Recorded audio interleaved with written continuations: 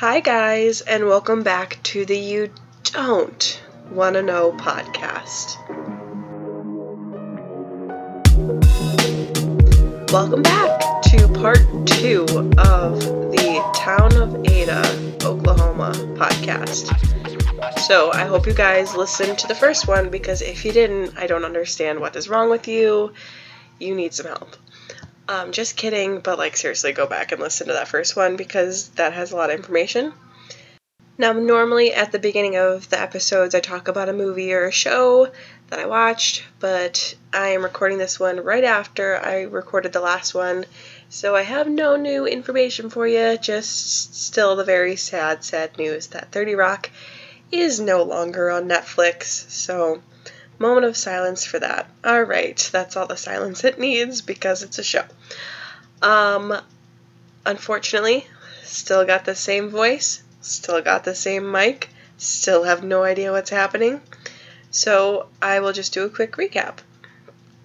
So, Debbie Carter, she was the first girl that was murdered. Unfortunately, she was murdered in her apartment, and there is 2 men in prison. That's Ron and Dennis. And then you have the Denise Haraway case, who she was murdered, and there is Carl and Tommy in prison. And Carl and Tommy were convicted before Dennis and Ron. At this point, and everything just seems very, very fishy. Now, for part 2, let's get uncomfortable. So, at this point, Tommy has tried to go for parole. Well, I guess actually, I don't know how long of the time it's been because the timelines get a little fuzzy at this point, but Tommy has applied for parole 3 times, and every single time he will not admit that he is guilty. And if you guys don't know much about the parole process, you know that you don't know, I guess I should probably explain it to you then. You file for parole once it's your time, and it helps a lot when you admit to what you did wrong and you say you're changed, you're reformed, but Tommy won't do that, and that hurts his chances of getting parole pretty badly. But he knows he didn't do it, so he will not lie and say that he did it, even though that means that he's probably never going to get paroled. I don't remember if I said this, but Ron was actually convicted and put on death row. So, not great situation for Ron. And because he was convicted of a capital offense, he was able to start filing for appeals right away. So he jumped on that right away. And he filed his first appeal as a Brady violation. Now, I figured out what a Brady violation is, so I'll help you guys out if you didn't know, because I didn't know. That is when the prosecution didn't turn over all of the exculpatory evidence. And exculpatory evidence basically means that it's evidence that could help the defense. So the first thing they didn't turn over was the polygraph test. Oh my gosh, guys, I was staring at that for an embarrassingly long amount of time because I could not figure out what that was. Polygraph test. And normally a lot of people don't like to use polygraphs because they're bogus, but this polygraph test kind of turned into a confession tape, or an interrogation tape, I should say, because he didn't confess to anything, and it was 2 hours long. So that was pretty good evidence that could have been turned over, but they didn't do it. And the other piece of evidence was Ricky Joe Simmons' confession tapes. That's right. Ricky Joe Simmons came in and actually confessed to the tapes. And while Ron was in jail, his sister was going and visiting him, and the psychiatrist pulled the sister to a side, and she was like, I finally figured it out. Ron has an alter ego named Ricky Joe Simmons, and he blames the murder on Ricky Joe.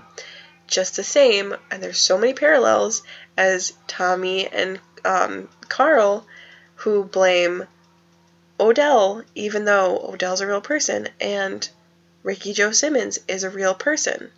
On September 24th, 1987, Ricky admitted to killing Debbie. And they dismissed the tapes, and even Ron's lawyer dismissed the tapes because it was very clear that Ricky Joe Simmons was a not well man. But finding out this just completely messed up Ron. He freaked out, and he was already mentally unstable because he has a mental illness. So this just really, really, really pushed him.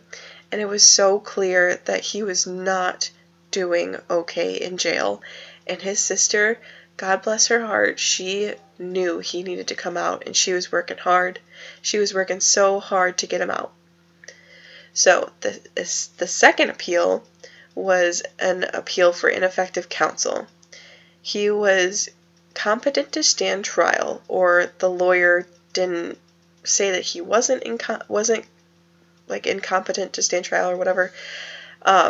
He was in a check cashing trial years prior, and he was actually found to be incompetent or not competent enough to stand trial.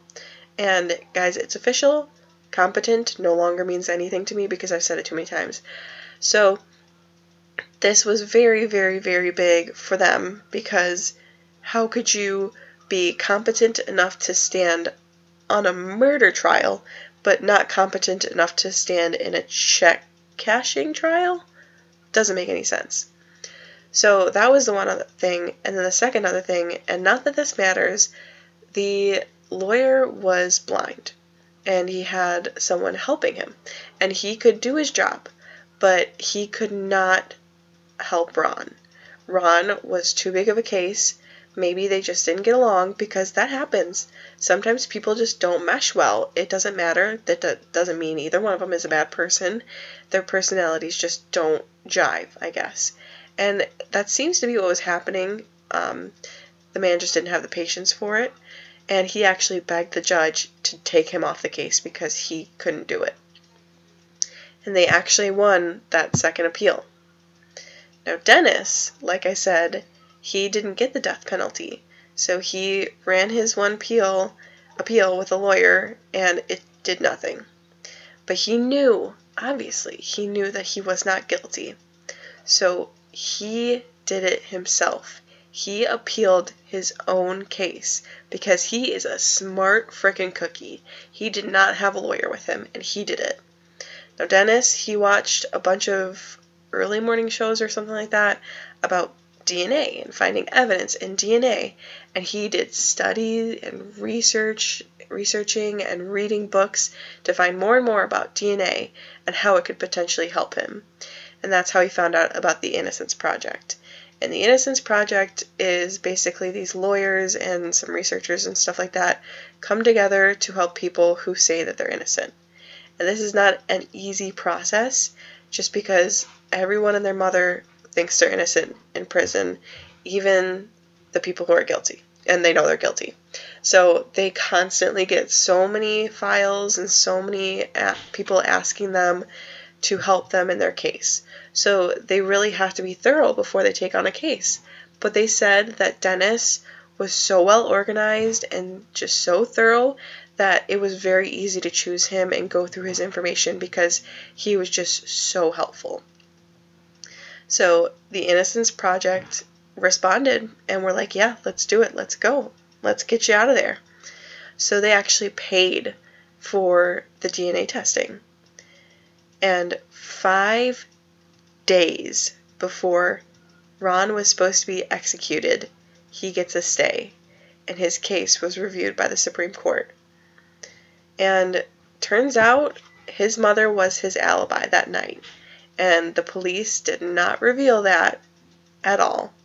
And it was said, allegedly, this is hearsay, whatever, that the police did not try him for the longest time because his mother was his alibi, and his mom was such a huge part of the community. She was a very honest, church-going woman, and the people knew that if Ron's mom said, nope, he was with me, we rented a movie and watched movies, that everyone would believe the mom, and Ron wouldn't be in jail.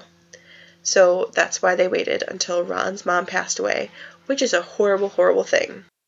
Unfortunately, well, I guess Fortunately, I should say first, Ron's mom journaled every single day of her life and had books and books of different journals and diaries that she kept. But of course, that journal was never found, and we're pretty sure it was put in evidence and was just lost. So it was never brought to case. Glenn Gore was the only one who said that he saw Ron at that bar last night. So that was the only ground that they had to stand on.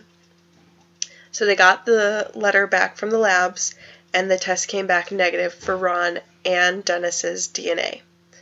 12 years. 12 years later, in 1999, April 15th, a hearing was set for both Ron and Dennis, and they were set free. It was a very, very, very emotional time because, I don't know if you guys remember, Dennis had a daughter. He didn't allow his daughter to see him for 12 years in prison because he didn't want her to see him in that setting or to have to be exposed to the things in prison. So at that hearing, 12 years later, for the first time, he saw his 24-year-old daughter in 12 frickin' years. And you could, even hearing the case, watching the case, seeing the case, you just feel some type of way when they see each other for the first time. It was so beautiful. So, as amazing as that is, you still go back to the question, who killed Debbie, and what are you guys going to do to figure out the answer to that question? Now, everyone and their mother was trying to figure this out. Debbie's cousin, Christy, who was a very big part of Debbie's life, she actually started doing criminal justice classes. She became a teacher, or I think it was a professor. Well, yeah, it was a professor in college on what's messed up and what needs to get fixed with the judicial system. She also started a support group for people wrongfully convicted. So she started helping out people like Ron and like Dennis. And in 2002, Dennis and Ron's civil case was totally resolved because they put in a civil case to be compensated for what happened to them for 12 years in prison for nothing, for doing nothing.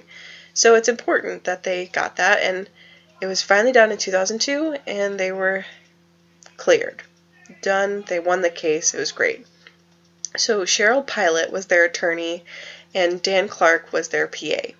And a PA is a private investigator, and he was actually going around trying to find evidence that was never used in court and all this stuff, and he had a very hard time. Apparently he would rent a new car every single time. He wouldn't stay in the same place because he just did not feel safe in Ada. The police were supposed to be looking for new suspects, but the lead detective believes that they let out the men that did it. He still believed that it was Ron and Dennis. But not everyone believed that it was Ron and Dennis, luckily. And some people started digging back into the old evidence and the old trial, and I guess it didn't sit well with a lot of people that there was only one person that actually said that they saw Ron at the Coach Light. So they started to look into a little person known as Glenn Gore. And they decided to test him for DNA because you know what? Or test his DNA. Because you know what? He was in freaking jail. They compared his DNA to the semen at the crime scene, and they found it was consistent with Glenn's 17 years later. And somehow he heard about this, which doesn't make any sense to me, and he escaped from frickin' prison. Now, Glenn had been in prison for a while. He was not a good dude, which is weird that his testimony was so strong at court, even though he was not a good dude. Apparently, he was on a work release job site or something like that for the city with the prison, or however you want to look at that. And he heard on one of the police officers' radio scanner and just fled. Or something like that, something along those lines. It's a little hazy because the person who was in charge was very corrupt. He basically told the prisoners, I don't care what you do. I don't care if you do drugs. I don't care if you do women. I don't care if you're a horrible person.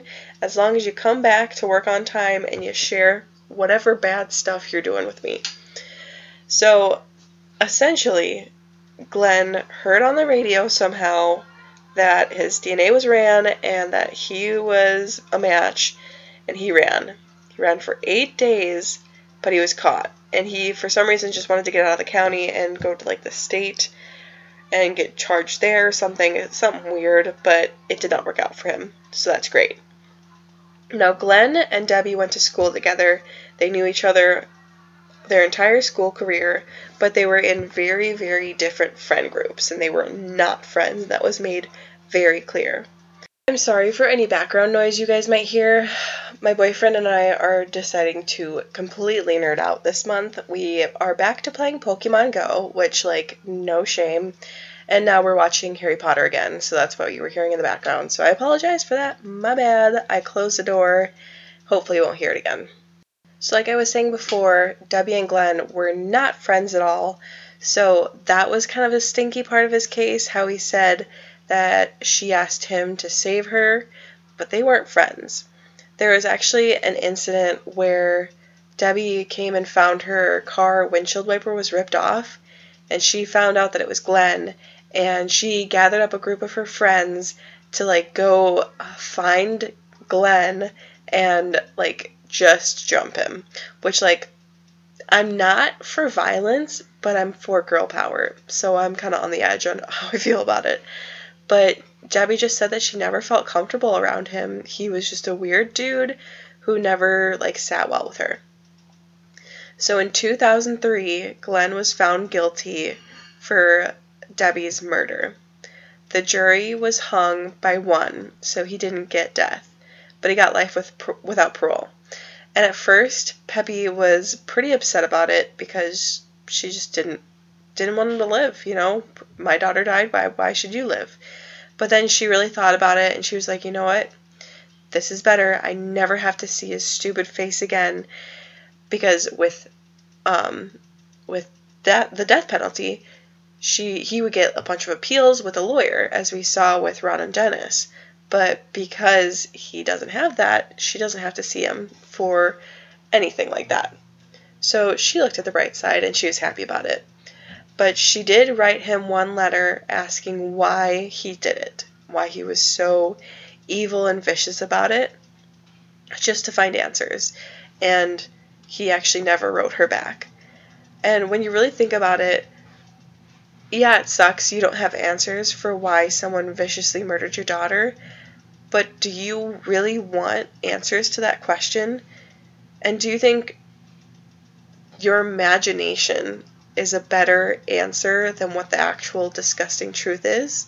You know, it's just like one of those, like, it's better to have loved and lost than never loved at all. Is it really? Like, if you don't know that pain, if you don't know what you're missing out on, it's catch-20 or whatever that saying is. Like, it's hard to know for sure. So unfortunately, Ron was very, very, very messed up after prison. So like I said, he had a mental illness that didn't get treated for 12 years. And he just kind of rotted in prison. His brain rotted. But one good thing was he became friends with Peppy.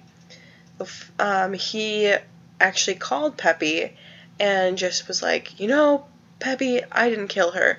And she said, yeah, I know, Ron. And after she said, like, I know you didn't kill my daughter, he just started talking to her, talking about life. And after that, they just kept calling each other, and they became friends. So that was, I guess, one good thing that came out of that horrible, horrible thing, is that they made a friendship. But 5 years later, after he got out of prison, he died. He was buried on the 22nd anniversary of the last day that Debbie was alive. And this is another kind of weird thing. So this is in Oklahoma, where it doesn't really snow too much.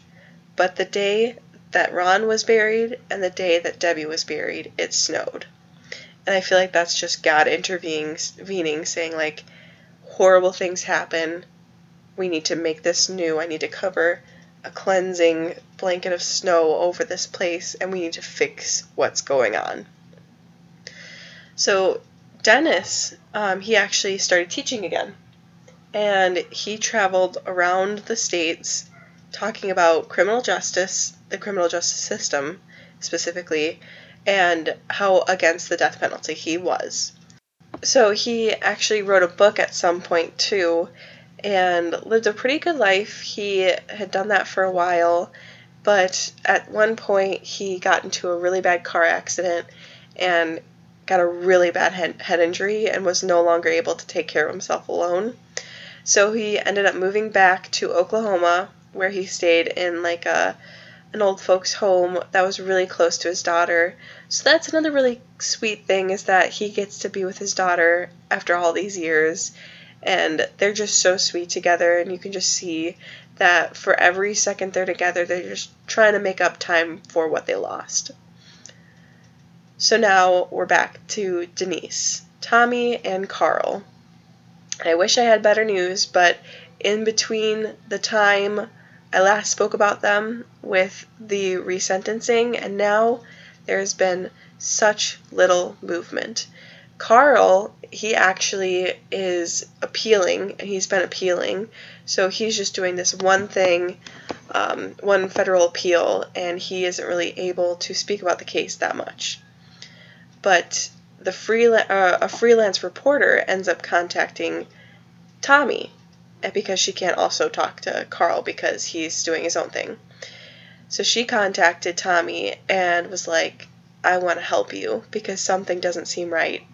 And she also contacted the people that did Dennis and Ron's civil case, and that was Cheryl and Dan. Now she is a bad woman, like a good bad. Her name is A.C. Shelton, and she just digs and digs and digs until she finds what she's looking for. She realized that there was a lot of information missing from the other side. I think there was like 800 pages of information, and it was like summarized almost into 145 pages, which does not make sense. There's no way you could do that just to summarize it into that little amount. So I believe it was in 2011, or no, in 2009, they had started looking for files and came up short, but then in 2011, somehow they just like magically fell out of nowhere, and luckily someone was honest and contacted AC to show her like, hey, here's information, get to work, you know. So she found out that in the Carpenter's original statement, where they say some guy, it was actually changed from Glenn Gore's name. They had seen Glenn Gore fighting with Debbie outside of the coach light at her car. But after later statements, or there was a second statement taken that had no date and no signature, and it was changed to some guy. And that unsigned, undated statement was the one that was used in court. So Glenn, he kind of grew up in, well, obviously he did grow up in Ada, but he grew up with, like, the police officers that were there at the time, and he was in the drug scene. So people kind of believed that maybe something was going on there where he was slipping something under the table. And maybe that's why he wasn't investigated. Allegedly. Who knows? But, you know, there's always bad people no matter where you go. You're always going to find a bad person, even in the best scenarios. There's always going to be someone trying to push their way into a situation and just ruin it for everyone. There was a rumor going around that Glenn said that he had to testify a certain way. Otherwise, Bill Peterson was going to plant his fingerprints in the case. So that's why he had to testify a certain way. But honestly, though, like, is that true? Or were your fingerprints already there? Like, come on, dude. Don't even. And guys, I hope you're ready for this piping hot tea, because the last thing on Glenn Gore is that he had made an initial statement before he had made the second one about quote-unquote saving Debbie. And I have the statement. I'm ready to read it for you guys, okay? So this is from the official police report. Yuppie Johnson told Glenn about Debbie at Harold's Club about 7:30 p.m. on December 8th, 1982. Glenn went to school with Debbie. Glenn saw her Monday, December 6th at Harold's Club. Glenn saw her December 8th, 1982 at the Coach Light. They talked about painting Debbie's car. Never said anything to Glenn about any problems with anyone. Glenn went to the Coach Light about 10:30 p.m. with Ron West, a different Ron. Left with Ron about 1:15 a.m. the next day. Glenn has never been to Debbie's apartment. Very interesting that you feel the need to throw that in there, but whatever. So that was his initial statement that was never seen in court. Not once. And his second statement, I believe it was the same thing, where it wasn't signed and dated. So, interesting there. But that's enough about Glenn. Let's talk about Billy Charlie, guys. Do you remember the name Billy Charlie? Let me refresh your memory, guys. So the police composite sketch, there were two guys. And the first guy that was called was Billy Charlie, but he had an alibi, so they went to Tommy.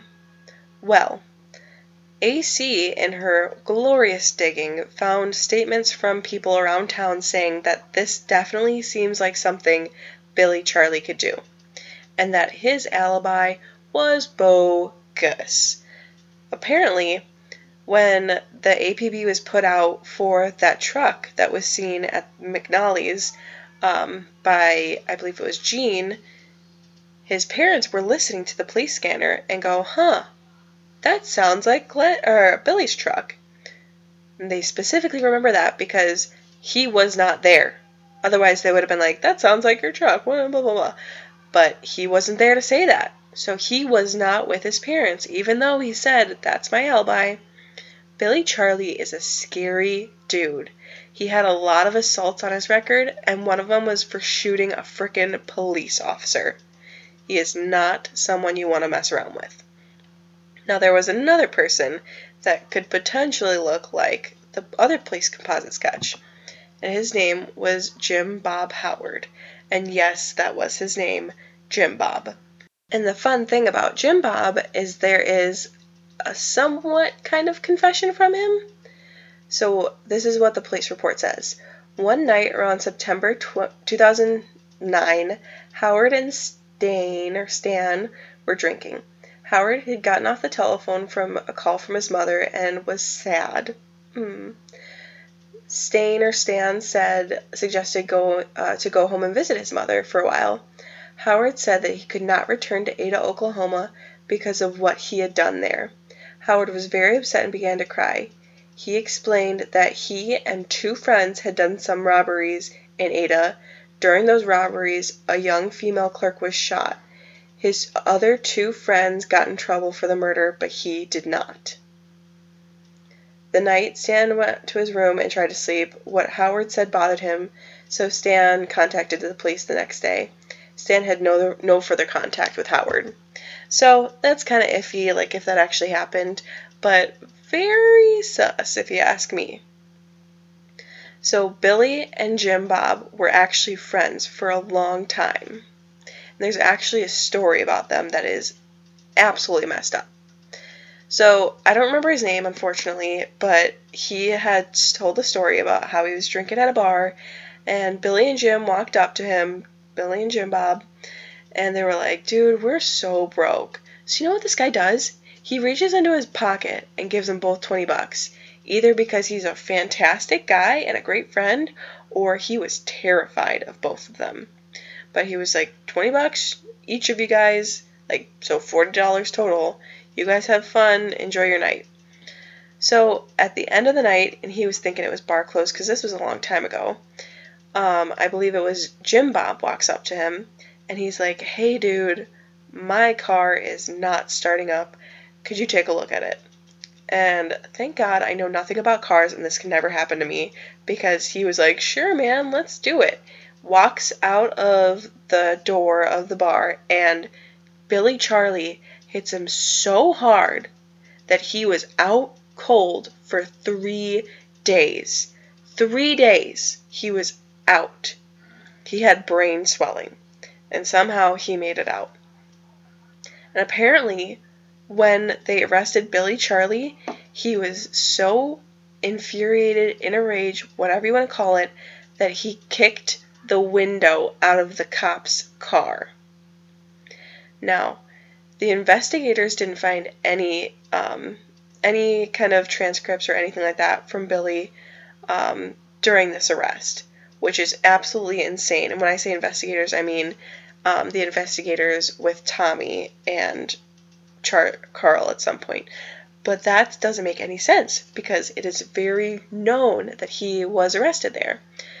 It was a long time ago, so yeah, I guess this could be something to do with it, just a long time ago.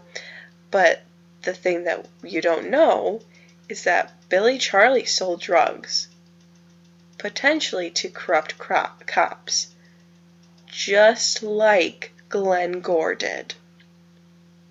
Could the same thing be happening in this case as it did in Glenn Gore's case? Doesn't make any sense. The last person that could have potentially had something to do with this case was Floyd DeGraw, another suspect. Floyd was arrested 4 days later in a Texas town. So this was May 2nd, 1984 in Texas. So 4 days later, he picked up a girl at a bar and said he was going to take her home. But instead, he took her to the woods and raped her and stole all of her clothes. Luckily, he was arrested and he was interrogated for what he had done, which is what is supposed to happen, and there's files for it, which is what is supposed to happen, in case anyone was wondering. He was asked about Denise's case, and he would not answer any questions. Anytime it was brought up, he would shut down right away. Now, do you guys remember Gary Rogers, the policeman that was supposed to be like the Bureau of Oklahoma or whatever? He never spoke to Floyd about this. He never went to Texas to interrogate him. So Floyd just went to prison in Texas, served his time, and when he got out, he went to his home state in West Virginia and murdered and raped another girl there. Great job, guys. Bang up job, you are doing a great job. Sucks. Gosh. Absolutely disgusting. So Billy Charlie, Floyd DeGraw, and Jim Bob Howard all denied anything to do with it, but, obviously. And this was current day. They all got phone calls. They all denied having anything to do with it. They all were asked given the opportunity what? That didn't make any sense. Given the opportunity to clear their name or give an alibi, but they wouldn't do it. They just said, I didn't do it. Sucks for the guys that are in there if they didn't do it, but I'm not talking about it.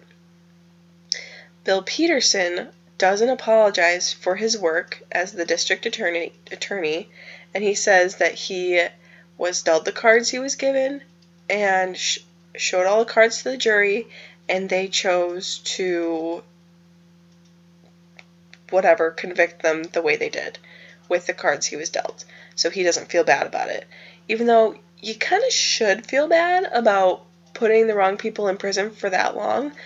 Even if it wasn't your fault, even if you were just doing your job, you should still feel bad, you know?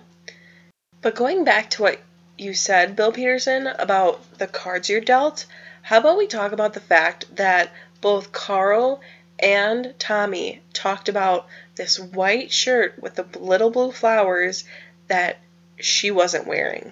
How did both of them come up with that? Well, I can tell you how both of them came up with that. When AC did her beautiful digging, she found a statement from Jeanette, who I couldn't find her relation. I'm assuming she was a friend of Denise's.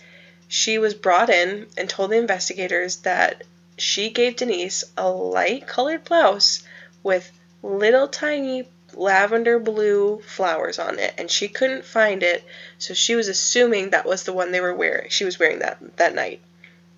The report wasn't found until, like I said, AC found it in 2011. Oh wait, I'm not done yet, guys. It was found that that report was taken before Tommy and Carl's confession, which I'm sure you guys could guess because you're so smart, leading us to the conclusion that Bill Peterson fed the answers in that interrogation is a load of crap. That's so messed up. And I didn't say this in the first episode, but did something sound, I don't know, familiar in both cases? Maybe it was, yeah, Terry. Terry, did that name come up in both cases? Yeah, it did, guys. That the same jailhouse informant for both cases testified basically the exact same thing.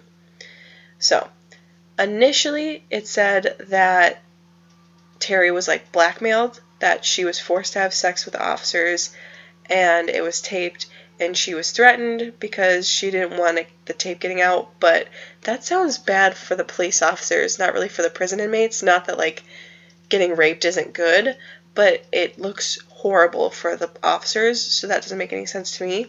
What makes sense to me is an officer saying, hey, I'll take time off of this sentence if you say this. And that's exactly what happened. Terry's ex-husband got 40 years off of his prison sentence because she testified, allegedly, a false confession or a false testimony. Now, Terry was like a head of a biker gang and sold drugs to, you guessed it, guys, allegedly bad cops. So it's all just one really, really big thing. Now, guys, here we go. I'm going to give you one other nugget that really is going to hurt you.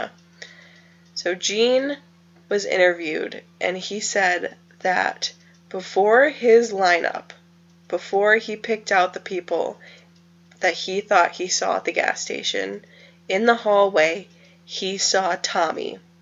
And then he stepped in, and he picked out Tommy, which is not okay to do. This has torn Gene up for the longest time.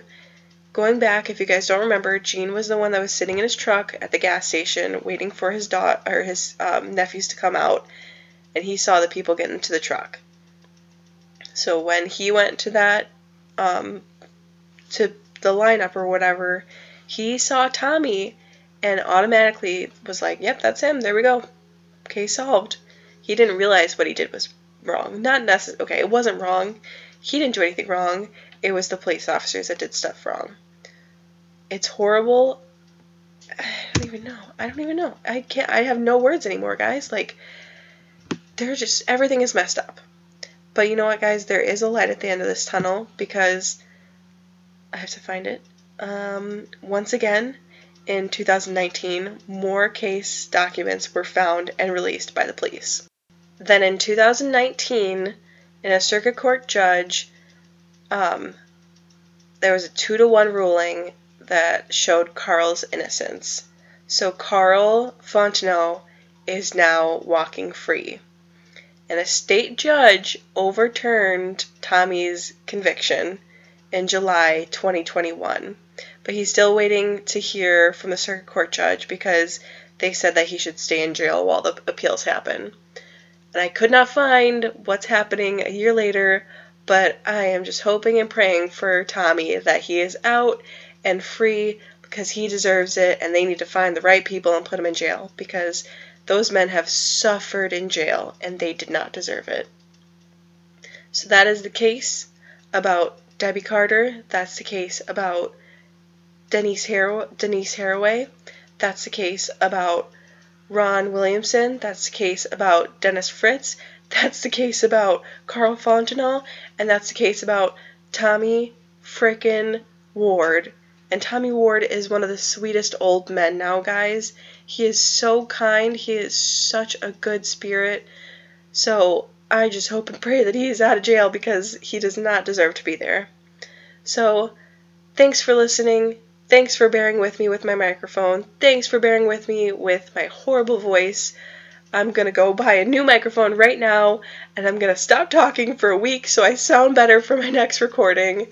Thank you guys so much for listening for this long. I hope you guys got something out of this case, and I hope that things get better in that town, which it seems like it is.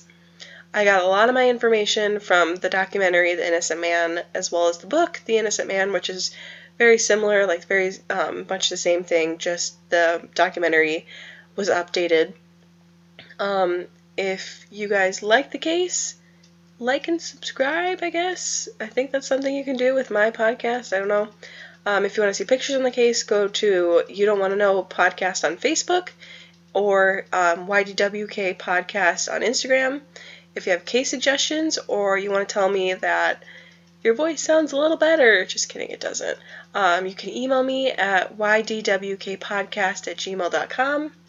I'm still looking for case suggestions or honestly like your own personal stories. If you want to tell me that, that'd be cool. I've always wanted to do that. But once again, thank you for listening. I appreciate you guys. Hope you have a great weekend. Bye!